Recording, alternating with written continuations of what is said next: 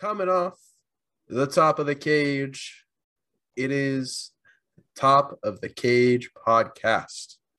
I am Billy. As always, I have he's a character today. It's a little bit before Halloween when we record this. This will probably end up coming out the day after Halloween, but it's a nice little Halloween special. So, Justin Juice Cannon, should I call you Tony D'Angelo? Yeah, Billy, I think you gotta call me Tony D'Angelo this week. I mean, if you do, I'll give you a little, get a little tip.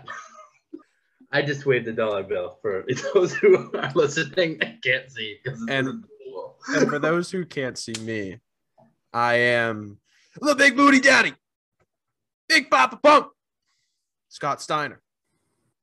Big Papa Pump and Tony D'Angelo hosting a podcast. Who would have ever thought it? If we add Kurt Angle to the mix, your 66 2/3 chance is drastically down. Because that sacrifice, I'll take on Kurt Angle and Tony D'Angelo. Because I'm the genetic freak. It actually wasn't Samoa Joe. It was Tony D'Angelo on that thread. Juice, we got a big episode here today. Not a big episode, but a good episode here for the people tonight. I think we should start off with probably one of the most hottest news topics to come out of wrestling for the week that previous week that we're recording / I'm sure this story is going to continue to break as the week goes on for the week that we post it. The Charlotte Flair rumors about the little incident. Might have been a little bit of a shoot when they did the title exchange between her and Becky the other night on SmackDown. It's interesting because more stuff is coming out about it. When the title was dropped, reportedly when Charlotte dropped the title, some people think it was on purpose. Charlotte says it was an accident. Becky called her out after it, and they had an argument in the back. And most of the roster supported Becky because now that there's a lot of reports from wrestling and people in backstage in WWE, people that are writing about say they're a lot reliable sources, but it seems like one-sided reports. But Charlotte Flair seems to be isolating herself from the roster and tough to work with, which sucks to hear. We met her; she was really nice, and all fans say that meet her. Like, I've never heard bad fan interactions with Charlotte Flair, and in the past, she used to be talked about in the locker room in a high regard. So it's sad to hear this. When you're on the top and you're a big star, this tends to happen, especially when like the company released your boyfriend and they released your father. You might start to isolate yourself from the company. Well, what are your takes, Bill, on this whole Charlotte Flair situation? I think it's just really interesting. Like you said, I can say I've met her, and we talked about her and Rick, or me and Rick, having the same birthday. I thought she was really nice, and seemed like she came off as a pretty nice, genuine person. And it's weird. My biggest takeaway on this whole thing is that I don't want to say we're working ourselves into a shoot, brother, but part of me can't help but think Survivor Series is just right around the corner. Becky and Charlotte as characters have always had some bad blood. The one report I thought that maybe I'm thinking might not be a work, though, is that Sonya Deville was reported to be pretty pissed off about this whole situation, too. You can see her telling Charlotte to pick up the title in the ring, and apparently that was a shoot. And backstage, there was rumors that there was going to, almost had an altercation, or they wanted to have an altercation. Sonya did. So I'm not too sure. I'm hoping it's a work because I posted this on r/squared circle myself under one of these threads saying, are we sure that we're not working ourselves into a shoot? And everybody's like, don't give WWE more credit than they actually have. And you know what? If they do end up working us, I'm going to be a fucking smart mark. I'm going to say that I knew what was going on the whole time. But hey, if it's a work, I am looking to be worked. But I know a lot of people are saying now that, Charlotte's, all this stuff is coming out about her, which it just is weird. Is it because she's on her way to AEW? Is it because of, all the Andrade mess that happened with WWE or what have you? I'm not too sure. I'm hoping it's a work because I think that would be a pretty interesting feud to bring into a Survivor Series. I'm hoping it's a work too, but it seems like a lot of sources are accurate and reliable and aren't usually known for like giving false information. So it could be. I'm thinking it's probably real. I'm hoping it's not because Charlotte and Becky used to be great friends. She can be a great locker room leader. And also, I don't really want her in AEW. I think she's a good fit in WWE. I really want AEW to keep pushing newer talent and talent that we're not as familiar with. And if Charlotte goes there, you have to put her in the title picture, or not give her the title. And I don't want that to happen. I'd rather she stay in WWE and do what she's been doing, and that's be the queen. So keep it on the topic of WWE. The pay-per-view schedule released for WWE this week? Yep.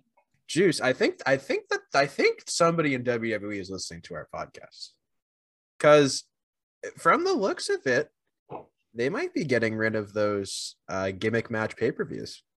Yeah, and I'd like that. And also another big thing came up from it. Next September, the 3rd and 4th of 2022, they didn't land on a pay-per-view. And there's a report I don't know how accurate it is, but it comes from a reliable source that I learned about it, that the reason that they're leaving it flexible because they want to go head-to-head with All Out and AEW for a pay-per-view. That's usually when All Out is. But also leaving it flexible because they're negotiating with 2 venues. One is Wembley, another is in London. The pay-per-view will be in London, which is awesome.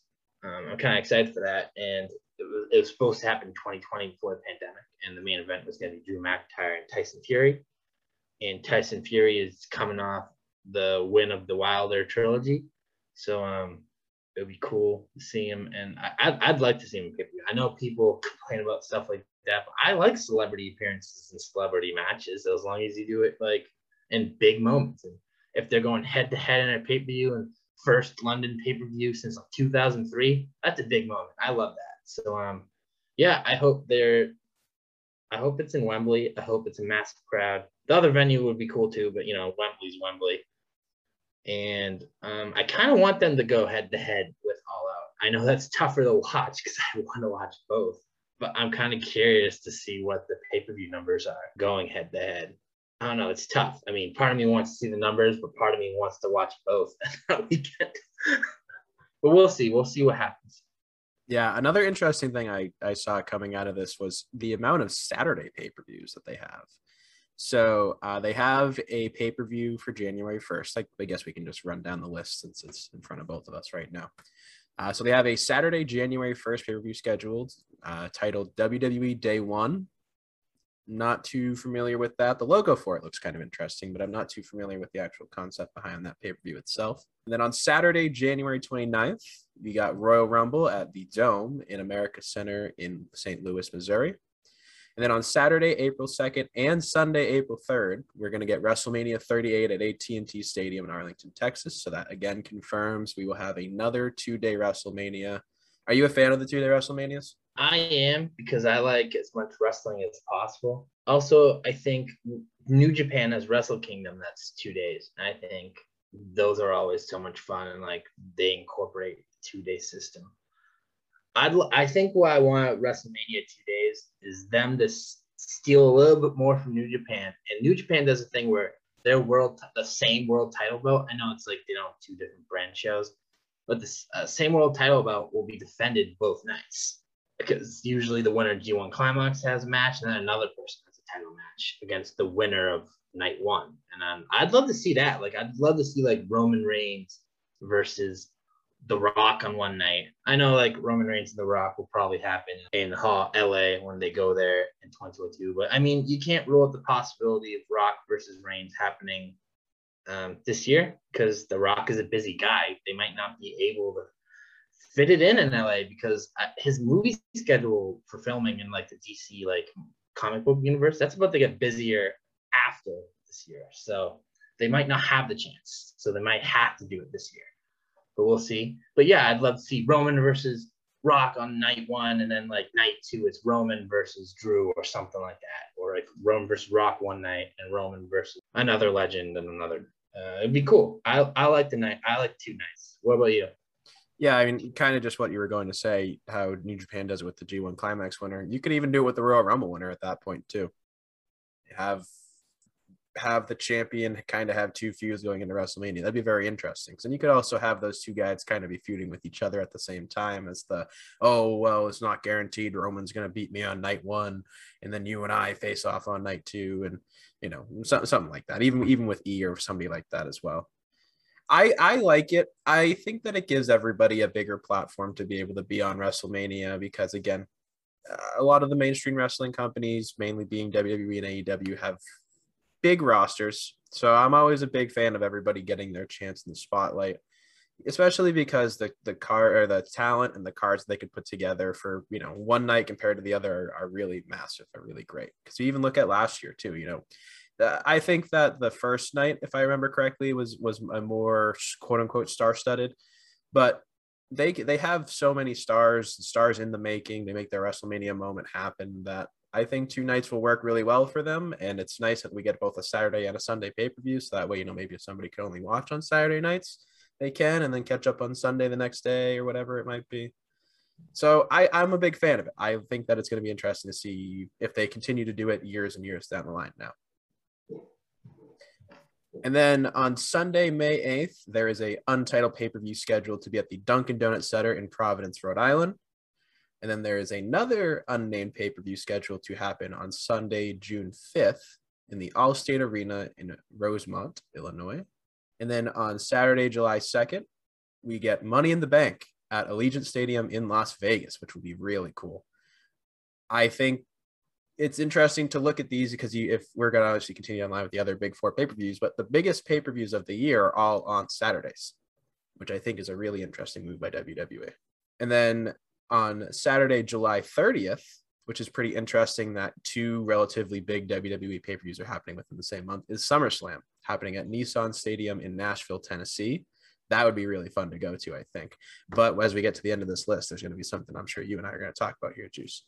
And then, as we said, the Saturday, September 3rd or Sunday, September 4th pay-per-view is at a TBD location. And then to round out the year of pay-per-views, we will not be getting a December pay-per-view, it seems, but we will be getting on Saturday, November 26th, Survivor Series coming to the TD Garden in Boston, which Juice and I can both attest to. We had SummerSlam tickets for the previous year SummerSlam that did not happen due to COVID, and we were monitoring it, hoping it was going to happen. And we got our tickets canceled and had to get a refund. But I am excited for a big four WWE pay-per-view to come back to Boston. November could potentially be a pretty shitty time of the year, but I'm still excited for it. I was honestly hoping Boston would get January. Oh, if it was a Royal Rumble, I would be the first person to buy a ticket. I would actually be the first person on pre-orders to buy a Royal Rumble ticket. Royal Rumble is my favorite pay-per-view WWE puts on. My favorite match WWE puts on as well. Yeah, I definitely go with you.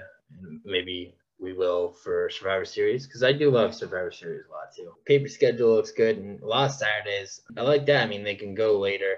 And I can get pissed drunk watching wrestling and not have to worry about going to work the next day. Exactly. That's usually what people do. And what I do when I watch wrestling, most of the time I just drink and drink. Yep. For those who don't know, when we watch pay-per-views together, we do have a drinking game that we play. We drink for finishers, we drink for signatures, we drink for moves up the top rope, moves to the outside, weapons being used. There's a bunch of other rules, but I can't think of them all right now. Yeah, you predict the winner, and if the winner loses. Yeah, it's a bunch of stuff. Yeah, betting drinks on the winner. I think one time we tried to do like a Michael Cole phrase because we just realized he was saying a certain phrase at the pay-per-view a lot. And at some point we were like, we can't keep track of this anymore. Yeah, it was either Boss Time or like Big Dog. I think it was Boss Time. It makes sense. We just had to stop. That makes sense. Yeah, should be a good year of pay-per-views. I'm excited for the London one especially. As I said already, I just want to keep reiterating that. Excited for Boston. Also sad that we didn't get to go. I'll definitely try to go to that one live because I've never been to a wrestling pay-per-view live.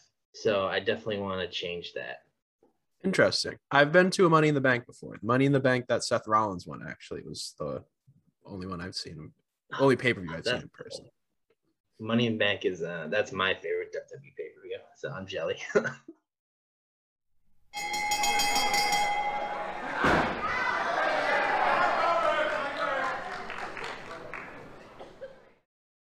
right, Juice. It's time for everybody's favorite segment on Top of the Cage: push, job, release. Why don't you let the people know, if they're new around here, what push, job, release is all about? Okay, so you get three. There's three superstars, and you have to push one, job one, release one. Push, just up top of the card. That's your top guy, a leader, world champion, face of the company. Job doesn't necessarily mean jobber. It just means that the max they can be is a mid card champion. They're gonna be a gatekeeper. They're never gonna be in the top of the card, the face of the company. They're just in the middle. Release, you have to make a tough decision. You don't want to, but you have to release someone and let them try different opportunities because of budget. Now we can go. We'll start with the one I thought of. It is me and Billy both have suggested King of the Ring theme ones this time, since King of the Ring just happened and King Woods won. All hail King Woods. All right, so I'll just jump right into it. Mine are King Booker, Stone Cold, and Triple H. I'll just do mine for these right away. Mine are gonna be weird. I love Booker T. I'm using bias full on this. Should I push Stone Cold? Yes, that's the smart business decision. Actually, you know what? No, I should. I put my GM hat on, my owner hat when I do these, so I'm gonna continue to do that. So I will push Stone Cold. I will job King Booker though. So I will do a little bit of bias. Job and King Booker because I want to keep him because I love Booker and he's such an entertaining king. Him and Sharmell are great. And I'm releasing Triple H. Am I giving another company a huge star? Yes. Should I have kept him to the Booker? Maybe, but I think Booker is a top star too and a great wrestler and a very entertaining man. So I do not regret this decision. Push Stone Cold, job King Booker, and release Triple H. Now it's on Billy. Ours are very similar. I'm debating between my job and my release, but in terms of my push, it's definitely Stone Cold. I mean, the man's on almost everybody's Mount Rushmore. He was a big catalyst for WWE at the time. His feud with the Mr. McMahon character was just top notch. You know, you can't doubt that Stone Cold Steve Austin was a money in the 90s. In terms of job and release, see, I just love Triple H. I grew up a big Triple H fan because I was none the wiser to the reign of terror as a 10 to 12-year-old child. You know, I was none the wiser to backstage politics and the clique and this and that because I didn't grow up watching wrestling in the 90s. I grew up watching wrestling in the 2000s. So to me, I always, again, kind of a soft spot for the heels, and Triple H has always been the top heel. The guy who has been in cahoots with the Authority, the guy that has been, you know, turning on tag team partners for his own personal gain or championship gain, whatever it might be. So I still think, though, that in terms of putting Triple H in the mid card just doesn't sound right. But at the end of the day, I think that if I have a company with these three, I'm keeping Stone Cold in that top seat and I'm putting Triple H in that job position, which leads me to releasing King Booker. But the thing about Booker is he made his career starting in WCW, transitioned to WWE really well. So, you know, I have no doubt that Booker T, King Booker, whatever character he would decide to move on to another company for, would do amazing somewhere else. But I think just with the caliber of talent, all three of these guys are great caliber talents. But unfortunately, I'm sorry, Booker. I really do love you. I love the fucking Spinaroonie. I actually was watching a video today of a Spinaroonie compilation, which is kind of funny that this question came up. But unfortunately, I am going to have to let you go to greener pastures and make your mark somewhere else. So that leads us to our next PJR. Our friend Charles from Twitter suggested a whole list in the past, and this is the second time we're using one of his PJRs, and I'll just jump right into it. It's funny. The first man is Keith Lee. I'm wearing a Keith Lee shirt. The other one is Hangman Adam Page, and then the last person is LA Knight. I love all these guys. They're really entertaining. I'm wearing a Keith Lee shirt, so you might, and I just said that, so you might think, oh, he's gonna push Keith Lee. No, my favorite of the three is Hangman, so I'm pushing Hangman. Hangman's money. He's gonna be a world champion in a month. Hangman. I'm gonna job Keith Lee. It pains me to job him. He's a star. He should be in the upper card. But I have to job someone. So it's Keith. I'm releasing LA Knight. I'm pretty sure he's the oldest of the three. He is magic on the mic, but I think in terms of ring talent, he's the worst of the three. But he's not bad in the ring. Just, the other two are really great. I'm releasing LA Knight, and he'll get a job elsewhere because he's full of charisma and he's a great talker. So yeah, that's my PGR. Hangman push, job Keith Lee, and release LA Knight. Mine would be the exact same. Again, love Hangman. I think he's incredibly funny, an incredibly young, great up-and-coming talent over the age of 30, so we unfortunately can't put him in the youngster spotlight, which we'll get to. And again, he's going to be a world champion in a month, hopefully, and he's going to carry that championship and carry AEW's flag so well. And that's a guy I want in my company, so I can build my future off of a guy like Hangman. Jobbing Keith Lee, again, it sounds weird to say jobbing Keith Lee, but in WWE's eyes, that's all he's good for right now. Actually, well, squash matches, though. He's good for squash matches, too. But Keith Lee, where he is right now in WWE, is probably the position he would be within my company. Not that I would visibly choose to be him there, just the rules of the game would force me to keep him there. And I was never a big Eli Drake guy in Impact, and LA Knight is a character that I am starting to get behind in NXT. But, comparably to these two, I see these two in my company as world champion caliber talent. LA Knight, I don't think is that within my company for these two particular guys, especially being there. So I am going to let him go to greener pastures. Am I confident that he'll land on his feet? For sure. But is it within my company?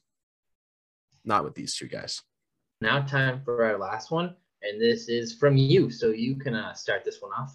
Sure. So like Justin said earlier, him and I brought King of the Ring themed push job releases, and I decided to go on the less legendary side of the King of the Ring and go to some of the more recent winners.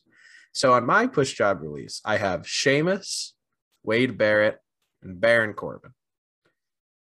I'm sure some of you heard those three names and are probably going to start skipping because you probably could not care about those three guys. But here's the thing. They're all three great bigger guys, all have their own unique styles of wrestling, and they are former King of the Rings, and you aren't, so you can't be mad about that. So in terms of my push, Justin and I were talking about prior to the podcast, I am a huge Wade Barrett mark. I loved like the OG NXT game show. I was so fucking invested in Wade Barrett. I remember thinking if this guy doesn't win and gets his WWE contract, like WWE is going to drop the ball. And then fucking Nexus happened. And I was like, holy shit. Like I don't even remember how old I was at the time, but my young ass brain could not comprehend what I was seeing when Nexus debuted. And I think it's a fucking shame. We could probably do a whole podcast about how I feel about the Nexus stuff and what I would have done differently. But I do truly believe that Wade Barrett deserved to become a world champion. And whether it was as the lead of NXT or as the Nexus, whether it was the Bad News Barrett gimmick, I truly believe that he genuinely got over both of those. So I would put him in my push. My job, Sheamus has literally done it all within WWE, and that's a guy that I would want in my company, especially in that mid-card / gatekeeper role. He recently has, really gotten shredded, seemingly worked so well in his in-ring abilities, and not that he has never really been a good in-ring performer. I think he's always been entertaining, and he's always been a bruiser, and I like the bruiser meat-on-meat style that a lot of guys wrestle. And I think he's great in that role there. And Baron Corbin, WWE has kind of soured my Baron Corbin opinion. When he was in NXT and kind of came up to the main roster, I really liked the Lone Wolf gimmick. I thought that it worked really well. And when he won Money in the Bank, I was like, oh shit, WWE is about to do something different. And whether it was WWE dropping the ball or Corbin himself dropping the ball, because I know that there's rumors that, bigger heads didn't prevail backstage and stuff like that for Baron. And, obviously his social media presence, he does it a lot in character. And, sometimes people don't really know when they're being worked. So like me, I'll be honest, I didn't know if we were getting worked during the Bobby Orlando interview. I still don't know. So I think that I'm going to release Baron Corbin. But again, one of those guys where I think he can find himself somewhere else. Okay. I'm actually doing the same. I am pushing Wade because I'm also a big Wade fan. Fan of him when he's a wrestler, and I'm a fan of him as a commentator. He's one of my favorite. He's my second favorite commentator right now, like currently, after Pat McAfee. If Morrow was still around, he'd be my third. Morrow is doing more MMA right now. I mean, you can still count him. He comes here and there now. Okay, but back on topic. I jobbed Sheamus. I used to not like Sheamus when I was younger. I didn't think he was good, and also like the whole squashing Daniel Bryan thing. But that's not his fault. But I still didn't like him because of it. Recently, I think this 2020 really turned my mind on him, or since he came back from his injury, because he is just an animal in the ring now. The dude just puts on banger after banger after banger. Like, I'm glad they rewarded him with a title, even though it's for 4 months. He deserved it. He deserves some type of prize, and he still does because he's great. And yeah, I job him, keep him in the mid card because he needs to be in my company. He gives a lot of great matches in the mid card or opener matches. I would release Baron Corbin. I actually still like Baron.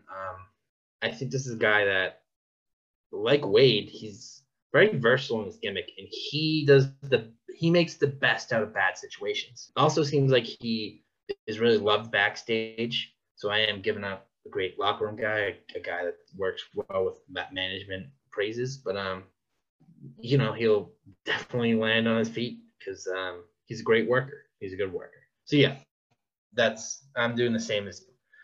Push Wade, job Sheamus, release Baron Corbin, or Happy Corbin.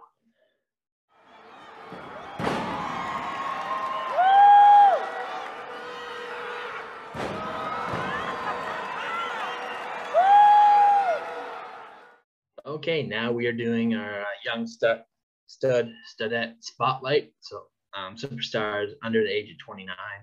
They're both male this time. I'll start off with mine. It is 24-year-old Austin Theory. He is now on Raw, and they've been using him every week, and he's been winning. So I like him getting a push and being used. I was hoping he'd be the lovable dummy son of Gargano. I know Gargano's on NXT still, but who knows for how long. But yeah, Austin Theory is he does great character work. It's funny. He's a cocky, like arrogant young heel. He does great in ring work. Definitely a promising superstar. I'm excited to see what he does. I remember, I think one of his first matches in NXT that I recommend you go watch it was during Christmas, and it was versus Roderick Strong. Double check me, but I'm pretty sure it's him, Roderick Strong. Another match I do recommend that I know happened is the Evolve libraries on Peacock. So you might have to look up the specific Evolve it's in, but the title match versus JD Drake is great. That's a great match. And yeah, those are the two matches I recommend to watch for him, to learn for him. Also, you can find a bunch of other indies matches for him because even though he's very young, he's had a lot of experience. Very talented guy. Yep, that's my young stud. Yes, and kind of going back to what you said, this interview for our Brian Milanis interview will have been out by now, so make sure you guys go and listen to it. But one of the things Brian said was, you guys need to get experience by working a ton of matches, and Austin Theory kind of is that. I do, again, like you said, believe that he is. I just love his look. I just love the way that he looks. Like, he just looks like a true young pro wrestler who is just absorbing so much knowledge and already getting to work some of the biggest names that have ever graced the WWE world. And he's doing so well in his gimmick, and he did so well in his gimmick with NXT in the way. I love the himbo character. I love himbo characters in general. Characters like Troy from Community, like those characters just get me. Am I a himbo? No. Am I a himbo by heart? Yeah. But yeah, I do think Austin Theory is for sure somebody to be looking out for. And even though this is the young studette spotlight, he is definitely one of the most promising young studs we have showcased so far. Now for technically not mine. So friend of the pod / my other co-host for My Dad's a Chef, also available on Spotify and any other platform you listen to us on. You should go check us out. We shouted out this podcast there this week, so I'm going to return the favor, even though they're both my podcasts. My co-host Kyle asked me, and claiming to be a big fan of this, I'm dressed like Scott Steiner, so I'm gonna cut a Scott Steiner promo on you real quick. Flanny, you always tell me that you're a big fan, Top of the Cage podcast, and you come to me and tell me you want to present Top Dollar as one of your Young Stud Spotlights, but you do not realize Young Stud Spotlight is for 29 and under people. And Top Dollar is 31. He is 31. So, I don't know, Flanny, if you did your research, you just assumed, or if you don't actually know the rules and you don't listen to us. Top Dollar is 31. However, we will still include him as an asterisk in this Young Stud Spotlight. He's young to wrestling. He's young to wrestling. We'll give you that. Juice, you want to give us your opinion on Top Dollar? Yeah, I remember when he was AJ Francis coming out of Florida State playing football. I was a fan of him then. I remember some of his interviews, even on like draft day, he got funny on the carpet. The dude's always had good charisma. Then when he was announced to be signed by WWE NXT, and then when he was announced as one of the 4 members at Hit Row, I loved it. And I was like, he probably can't go in the ring. And I don't know what I expect from him. I mean, I know he has charisma, but I don't know if he can talk in the mic. But we'll see. I think he could. I think he definitely can. Pat McAfee being able to talk in the mic made me think, oh, AJ Francis definitely could too. And then he talked, he rapped, and I'm like, yep, I love it. I'm a big fan of Hit Row, big fan of Top Dollar. Top Dollar was in the news wrestling talk recently for his little shot at the Young Bucks for shoe comments, which is funny. And then he made a little diss rap about it. I love it. Top Dollar is, he reps his brand, getting better and better in the ring. They need to keep giving him matches. He definitely can talk. He's a great talker, like one of the best already in the company. Like, he's still new to it, and I love it. Top Dollar's a good one, even though he's 31. I let it slide because I love Top Dollar, and it's already known that people that listen to this know that I am a Hit Row mark. So give me a chance to talk about any of the 4 members of Hit Row, I will do it. So I love it. I love the Top Dollar choice. Big things for this young man and for that faction. For sure. And a lot of the reports coming out from the draft was that Top Dollar was the person out of Hit Row that WWE wanted to focus and push on the most. And I think that it's really interesting. Like you said, he has that kind of mainstream appeal from being a ball player, and think that Hit Row as a collective are so good on the mic, because I feel like not just one individually of them are so good on the mic. They all are. And I've never been too familiar with his in-ring experience. So that's kind of where I'll say that I'm not the biggest versed on, how good he can go in the ring. So I'm not really going to praise him on that just yet. However, talking with you and I guess Flanny at that point too, that, I know that he has the stuff. That's the important thing, is he has the stuff. And that's the thing about the Young Stud Spotlight. They're young. They're young, but they're studs. They don't have to be perfect at their game yet, because in today's day and age, wrestlers are going to the age of 50.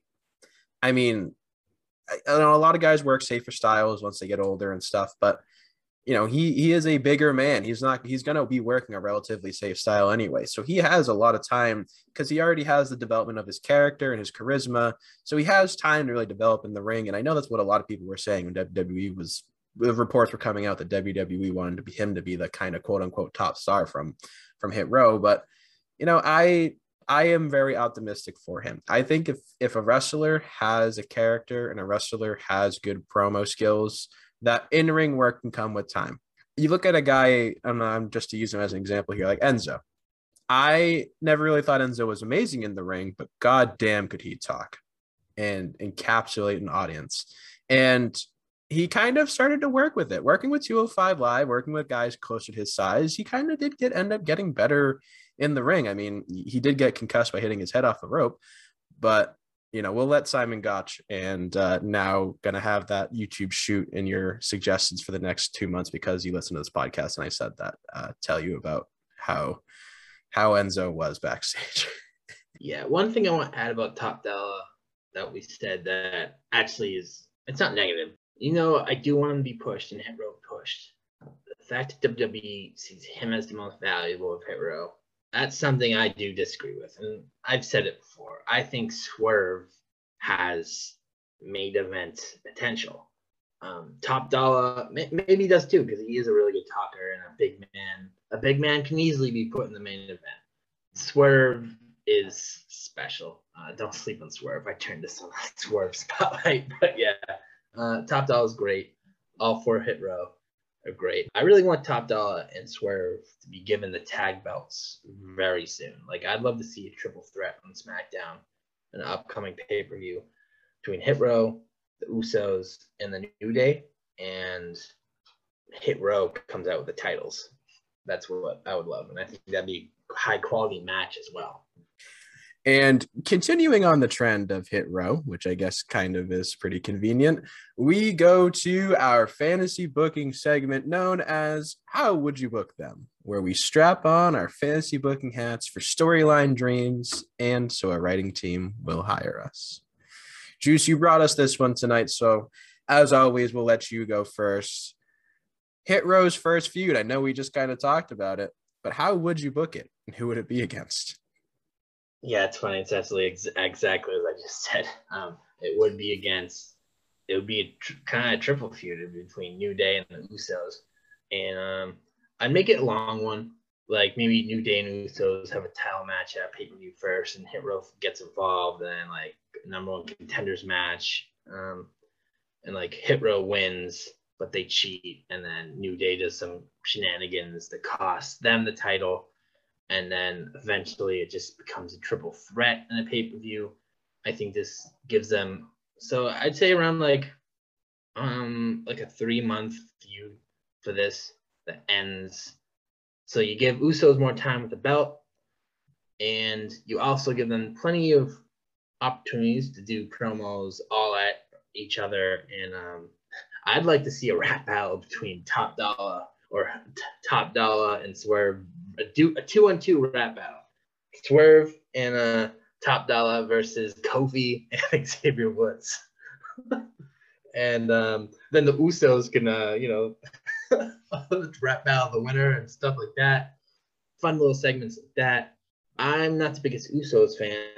They're in top of the company and they can go in the ring. But most of why I have this feud is, one, New Day versus Hit Row. I think that's fire in the mic and in the ring. And also, I think, even though I don't love the Usos, I think I would want to protect the Usos in the ring in their title loss.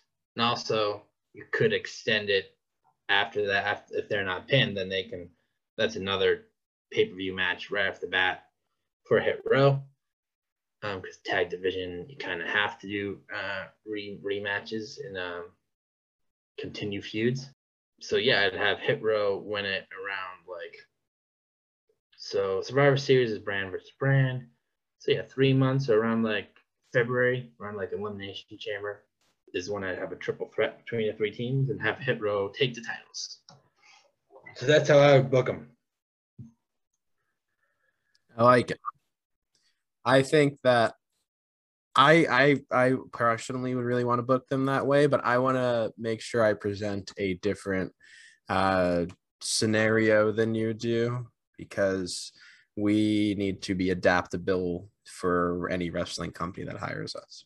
So my suggestion would be that Hit Row, maybe they come out to the ring, maybe they interrupt these people, but we get King Nakamura, our current Intercontinental Champion, and Rick Boogs in the ring. Maybe Rick's just jamming out, cutting a promo, whatever it might be. You got Nakamura in there too, doing his thing. And Hit Row comes out and they start, whether it's them just cutting a normal promo or starting to rap.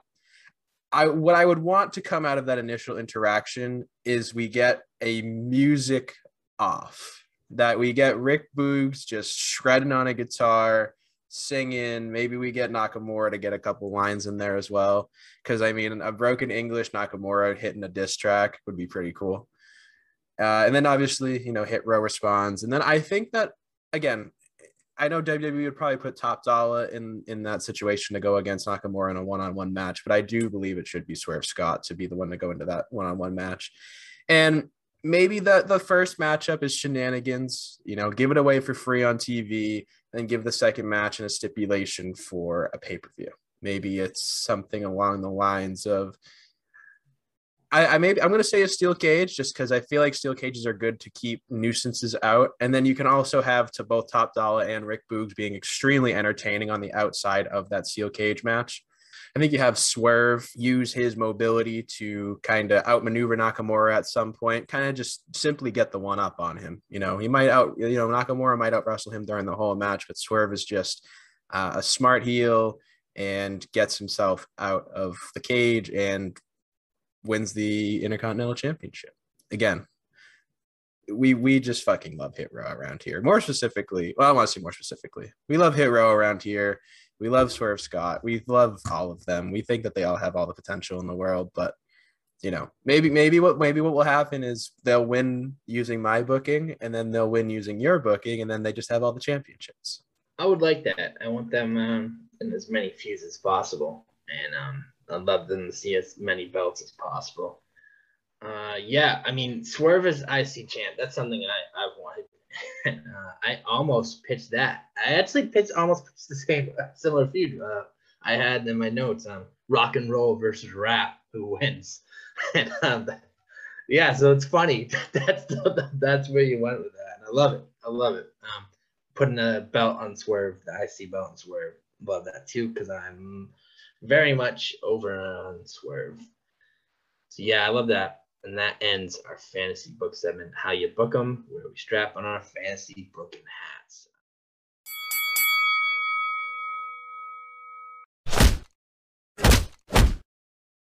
So now we're going to go to a new segment. It's not really named. It's just it's a discussion topic segment. We just talk about just overall wrestling things, even if it's company specific or if it's like something that happens in wrestling specific. And this one is company specific, and it's about AEW. And I'll just ask the question, and you can tackle it first. Does AEW need, or would you want AEW to have some type of match with a prize? Is a title match at any time? So a type of Money in the Bank contract or Call Your Shot Gauntlet contract. Or NXT Rising Star contract, and you get, and that contract can be defended. So, and the G1 Climax case can be thrown in that category too. Do you think AEW needs that, or would you want AEW to have that? I don't think it's a need, personally. Again, their ranking system is really one of the things about AEW that sets them apart from other wrestling companies right now, be it that they keep track of wins and losses. Wins and losses really matter in who is getting championship opportunities, who is being the one to, be the next in line for, be it the TNT, the AEW men's or women's world championships. I'm sure the TBS title will be like that once its inception is created. I love the gimmick, though. I'm not going to sit here and act like AEW shouldn't use the gimmick, rather. Not that they need it, but they shouldn't use it. Because when I first heard the casino ladder match happening, I assumed that is for something that is redeemable at any time for a championship match. But then I saw it was a giant poker chip, and I was like, okay, well, that's not really brand friendly or something that is able to be carried around well. I would love to see it, though, because again, it kind of gives you it can give a mid-card guy the opportunity to become a top card guy. That's my biggest thing about Money in the Bank too. You get a guy like Big E, right?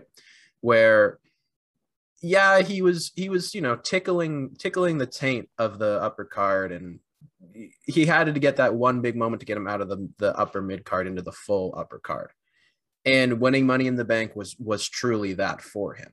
So I think that it's a good catalyst for a younger guy or a guy who's never been a champion to get that first championship thing. And, I know typically it can go to heels and there's heelish tactics to kind of do it. But I think E really proved that a babyface can do it by being both believable and, he technically did announce the day of on his cash in on Twitter. So it's not like he was a heel and did it sneakily. He legit just told Bobby Lashley, hey, I'm going to beat you tonight and I'm going to take your championship. And you and I were both there and we saw it happen. Do they need it? No. Would I like to see it? Yes, just because I'm a fan of the gimmick. But I think that with the ranking system, it would be tough to make legitimacy towards a champion. But at the same time, it can get a guy to the mid card. Here, I actually think, one, I want it. And two, I actually think they do need it. I think you got to keep adding new elements and type of prizes as your company goes. With the ranking system, just the contenders for the match, just have them be the top, the top 5. And then if you want to have 6 people in the match, then just have next contender match for it to get that final spot and then when they cash in, it's someone that's at the top. And also you can use the ranking systems and in terms of defending the case or contract. If the winner is ranked number 4 and number 1's you don't deserve that, I should have it, then that's a feud for the contract right there. And tie in rankings into feuds of the contract and make it tied more into AEW ranking system culture. But also the ranking system, most of the time they do it, that's how they build their title events, their title matches and such. Once in a while they don't. Once in a while they go around it. It just adds a fun element. I love that Impact has Call Your Shot Gauntlet, and it's a different type of match for it. It doesn't even have to be a ladder match. G1 Climax in New Japan, it's a tournament that has 2 blocks, and you're fighting. It's the people with the most points in each block then face each other, and the winner of that gets a guaranteed Wrestle Kingdom title match when Wrestle Kingdom comes around.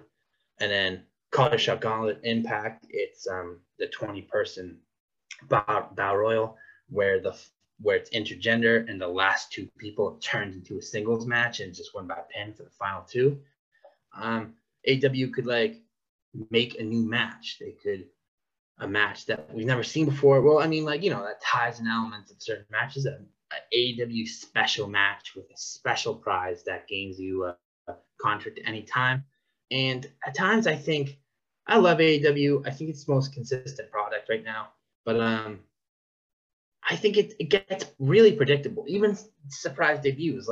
I feel most time when I'm predicting a WWE pay-per-view, I can get most of them wrong. I can get most of them right, or I can get them all wrong.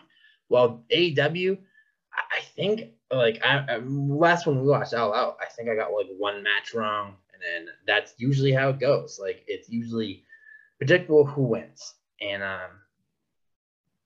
I just think this could add a more surprise element to it and a more shock factor.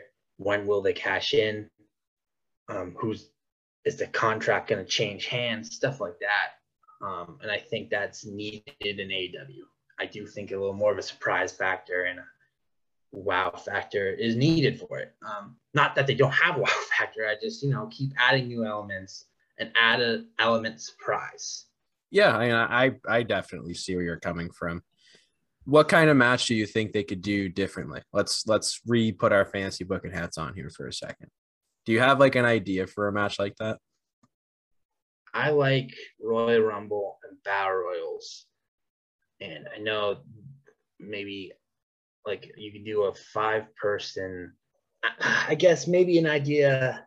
I know that the appeal of a Battle Royal is multiple people in the ring at the same time, but maybe fuse a Battle Royal and a gauntlet match together. So I have two people in the ring, and then when you just toss them over and keep doing it that way. Another idea possible is maybe it's tough because so many matches exist. It's hard to think of a new type of match.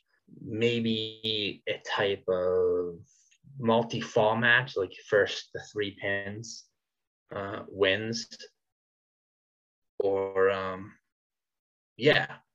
that would be an interesting way. Maybe first 3 pins wins the match, or first to 2 falls in a fatal 5-way is the winner, something like that. I don't know. Would you have any ideas for a possible match? When you were just talking about that, one match type that I really liked that never got brought back was the championship scramble. Okay. And you saying like the multi-pin thing, I think would be more interesting of instead of the last person to get the pins, it's whoever gets the most pins in the match, kind of like how the Royal Rumble, they usually have people get like the most eliminations, and that's like a big feather in people's caps to get the most eliminations. So I think that encouraging, guys, because you could get somebody like let's say just like a Brian Cage, for instance, or maybe a Powerhouse Hobbs too at that point, just have them completely murder people, right? Like the match is coming to an end, they get their kip up, they get their second win, whatever the beast wrestlers get. And, they go on a tear and get like 3 pins in a row, but some guy has 4, right? And you give them like the last 5 minutes of the match, whatever it is, right? Like just them trying to get it. And you can go in the route of, okay, yeah, they both tie at 4. Now it's sudden overdeath between these 2 people. Sudden death, next pinfall submission wins. Have, depending on who's the heel, who's the face, however you want to have that match end, you do. But that way, all the other guys are kind of out of the way at that point. You could probably do like the first 2 or 3 of them where like some guy gets a definitive win, and then, and then you get a sudden death over time with like 2 bigger stars. Maybe it's like a MJF and Jungle Boy, for instance, right? Because we're talking specifically about AEW here, especially if it's a couple years down the line. I do truly believe those 2, I know they're considered pillars of AEW. So that'll be pretty cool to see, a match like that. I don't know. I feel like like you said, it's tough to make up a new match type, but a championship scramble where instead of it's whoever gets the last pin wins, it's whoever gets the most pins in the match in the certain time limit wins. And you can have them go into sudden death if they tie. And I don't know. I like that. And I think doing something that allows time limit fits AEW really well, since they're big on like time limit matches. Like, this is a 20-minute time limit.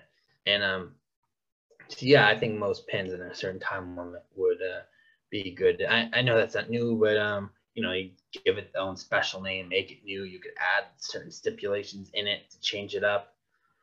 Put it in Hell in a Cell. Yeah, you do like put it in a cell, do it that way, or like they're big. That's a company that has like hardcore elements. You can make like a type of ECW like cage with a bunch of weapons and like trash cans in it and stuff like that. I almost wanted to say First Blood, but wrestlers in AEW bleed all the time. so that's like a 4-minute match, if even. Knowing them, they'd go to get the First Blood and then do it by accident early in the match. They'd just be like, well, shit. Yeah. Or maybe casket matches. Are buried alive. It's 5 people. This is the last person that's not buried wins. Something crazy. Something just weird and random. I love some chaos. Yeah, so I think that's it from Isers for that. But I would love to see some AEW contract. Just like I think that would fit a character like MJF so well too. Like and if MJF won a contract and cash in any time, like that just makes it more of a major heel if he just a dude's just beat up after a explosion match. Jon Moxley just explodes with all the fireworks like Revolution, and then MJF just comes out, pins him. That would be crazy, just covered in blood from barbed wire, and just MJF just pins him in a couple seconds. It would definitely be a very MJF. So yeah, I definitely want to see something like that in the future, and I'm sure they can create a original match much better than we can. I think Tony has such knowledge of the game that neither of us comes close to the knowledge of wrestling that he has. So he could definitely think of something like original and fun if he ever wanted to do this type of thing. So Tony, yeah, do it. and then also come on our pod.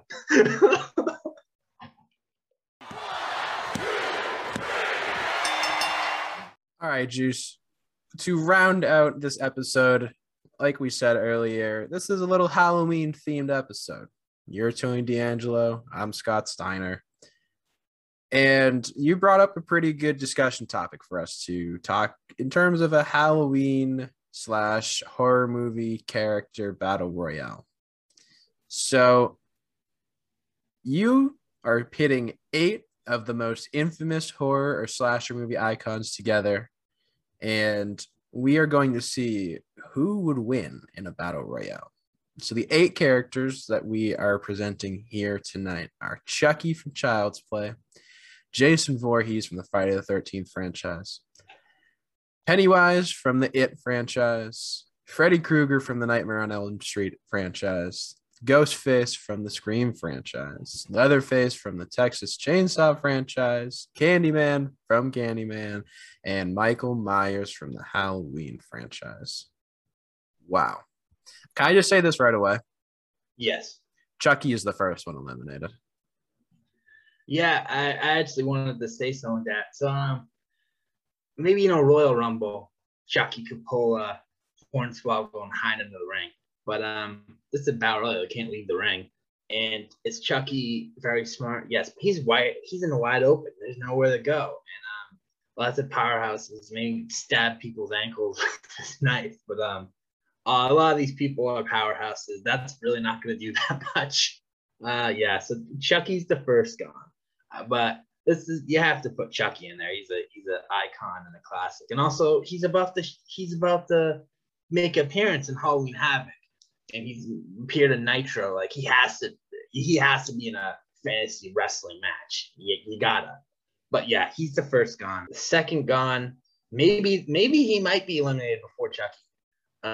Is Ghostface. Now there's different iterations of Ghostface. I'm thinking, in my opinion, I forget his name, but he's Sidney Prescott's brother, and he's the villain in the third one. He's the smartest because he's the only one that used a bulletproof jacket and didn't have his buddy stab him or do stupid stuff. So he has the highest kill count. Seemed like the smartest. He had the most original kills. You don't really get to scheme much in a battle royal. I think I'm having him get eliminated first. I think Chucky could use his size to escape some situations. He's got his trusty knife. Yeah, Ghostface got a knife too, but I think Chucky maybe he's a lot harder than kill. I mean, Ghostface, every movie there's a new one. Chucky's the same Chucky, and he's taking some punishment. So yeah, I think Chucky goes second, Ghostface goes first. I think Freddy Krueger gets eliminated next. Freddy, this is a guy that usually uses tricks and putting people to sleep. He's against the powerhouse. It's Michael Myers, Jason. Jason has already beaten Freddy Krueger. I think they continue the feud. Jason gets him eliminated. Freddy's out next. Then I think Leatherface, since he's just a normal human. I think he gets eliminated. Candyman, that's magical. I think he gets eliminated after that. So that leaves it to Jason, Pennywise, and Michael Myers. Pennywise, he knew some pretty powerful things, but he's reliant on fear. Jason and Michael Myers, they don't have any fear. They're just one-track mind. So I think they can eliminate him. Maybe if he turns into some giant creature, they just pick up the creature with the same strength and throw him out. Pennywise is out. That leaves Jason and Michael Myers. And this is tough. Michael just won't die, but Jason is immortal. I think Jason wins, but it's a tough battle. I mean, I know people say, "Oh, Michael Myers, this is a human." I'm like, yeah, I know the Halloween franchise is like a human. It's not like supernatural like Friday the 13th, but I just watched a movie where he got like stabbed like hundreds of times, beat with bats, shot a few times. He survived a fire. He killed a bunch of firefighters, jack firefighters, like 10 of them by himself. This dude and a mob of angry people. This man, Michael Myers, won't go down that easily. But I do think Jason gets the win, despite that, because Jason doesn't go down easily either. I'm pretty close to agreement with you. Kind of going back to the Ghostface thing, I do think he might go first. Him, Chucky. It's like I don't want to say Freddy Krueger third, but the realistic part of me is like Freddy only has knives on his hands. So assuming that he doesn't have his gloves on, assuming that he's not he doesn't have weapons. He doesn't. Well, again, but like we just said, though, it can't kill most of these people with just normal knives and flesh wounds and stuff like that. But I do think Freddy gets tossed next. Yeah, that's tough. I think Candyman might go next again. I never have actually seen Candyman because I am a little pussy when it comes to scary movies, and I've just heard that Candyman's an extremely scary movie, so I have not seen it. I don't know who I want to go between Leatherface, Pennywise, Michael Myers, and Jason. I'm a big Jason mark. Like I really like the Friday the 13th movie franchises. I like the Texas Chainsaw movie franchises too. The thing is like I like the gorier movies than I do the actual like relies on fear scary movies. So, and that's kind of where I get a soft spot for them. Pennywise, I think I'm eliminating just purely because out of all the ones that are left, I'm the most afraid of him. But like you said, though, he feeds off fear. So how much power is he truly going to have? I think Leatherface would do better against both of these guys than you think. But at the end of the day, he doesn't really have that supernatural power. He is technically killable. So, I think if Jason and Michael get together, hit him with that double clothesline over the top rope, I think he's going over. This one's just tough. I think I'm going to put Jason over here too against Michael Myers again. Big Jason mark. But I just have seen him handle people with just one arm and just fucking yeet that bitch. So, he can catch Michael Myers off guard once and just grabs him by the collar of that jumpsuit and just over the fucking top rope you go.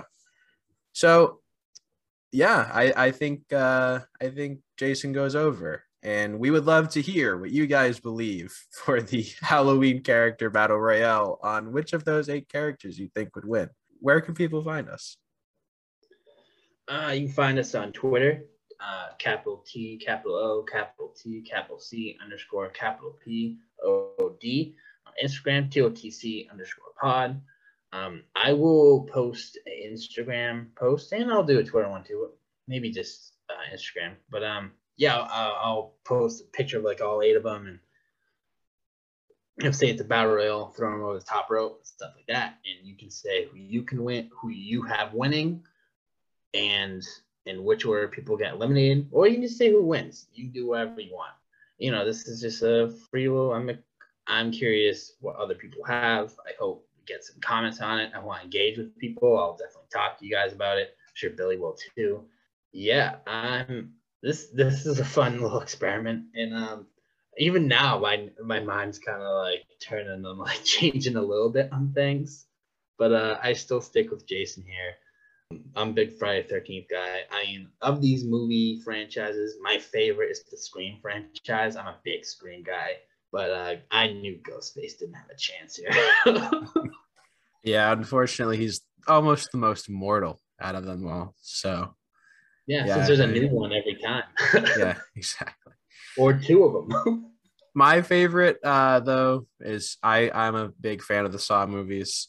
If I'm going to choose a scary / horror movie, again, I just love the gory shit.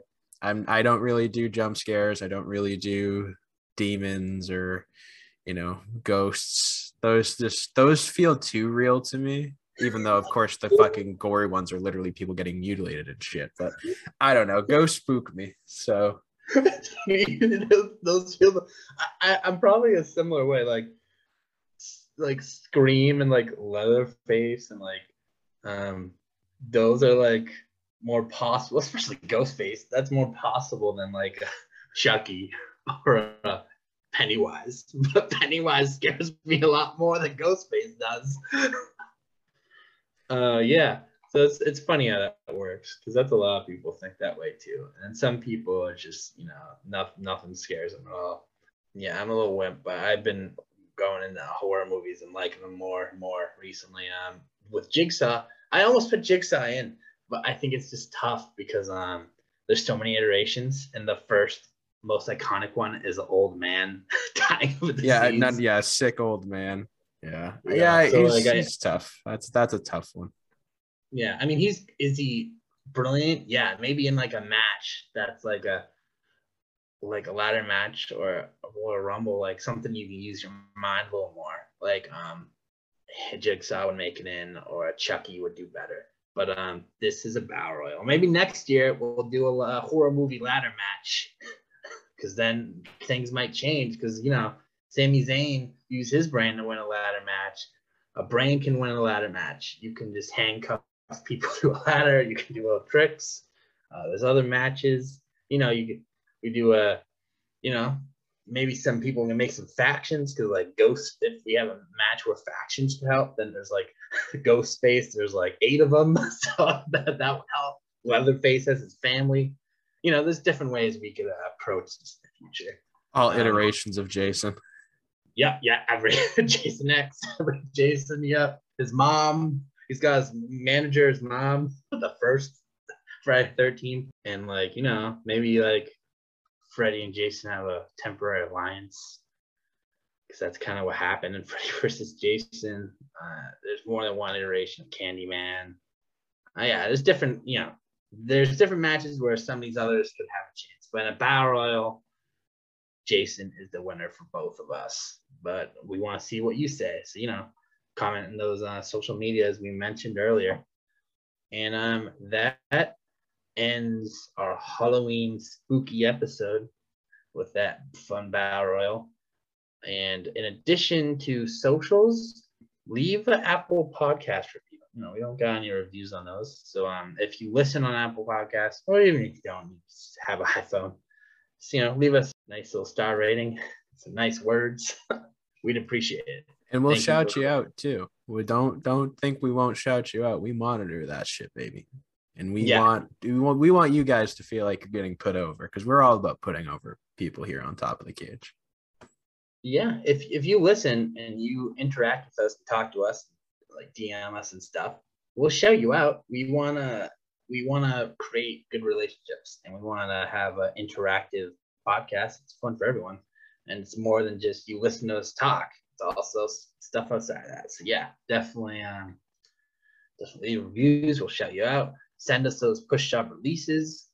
If you want to send us some Youngster Spotlight, you can. I mean, we got plenty planned for those. I got like a whole list, but definitely if you want to talk one sooner than I have planned, that's great too. Definitely, talk to us.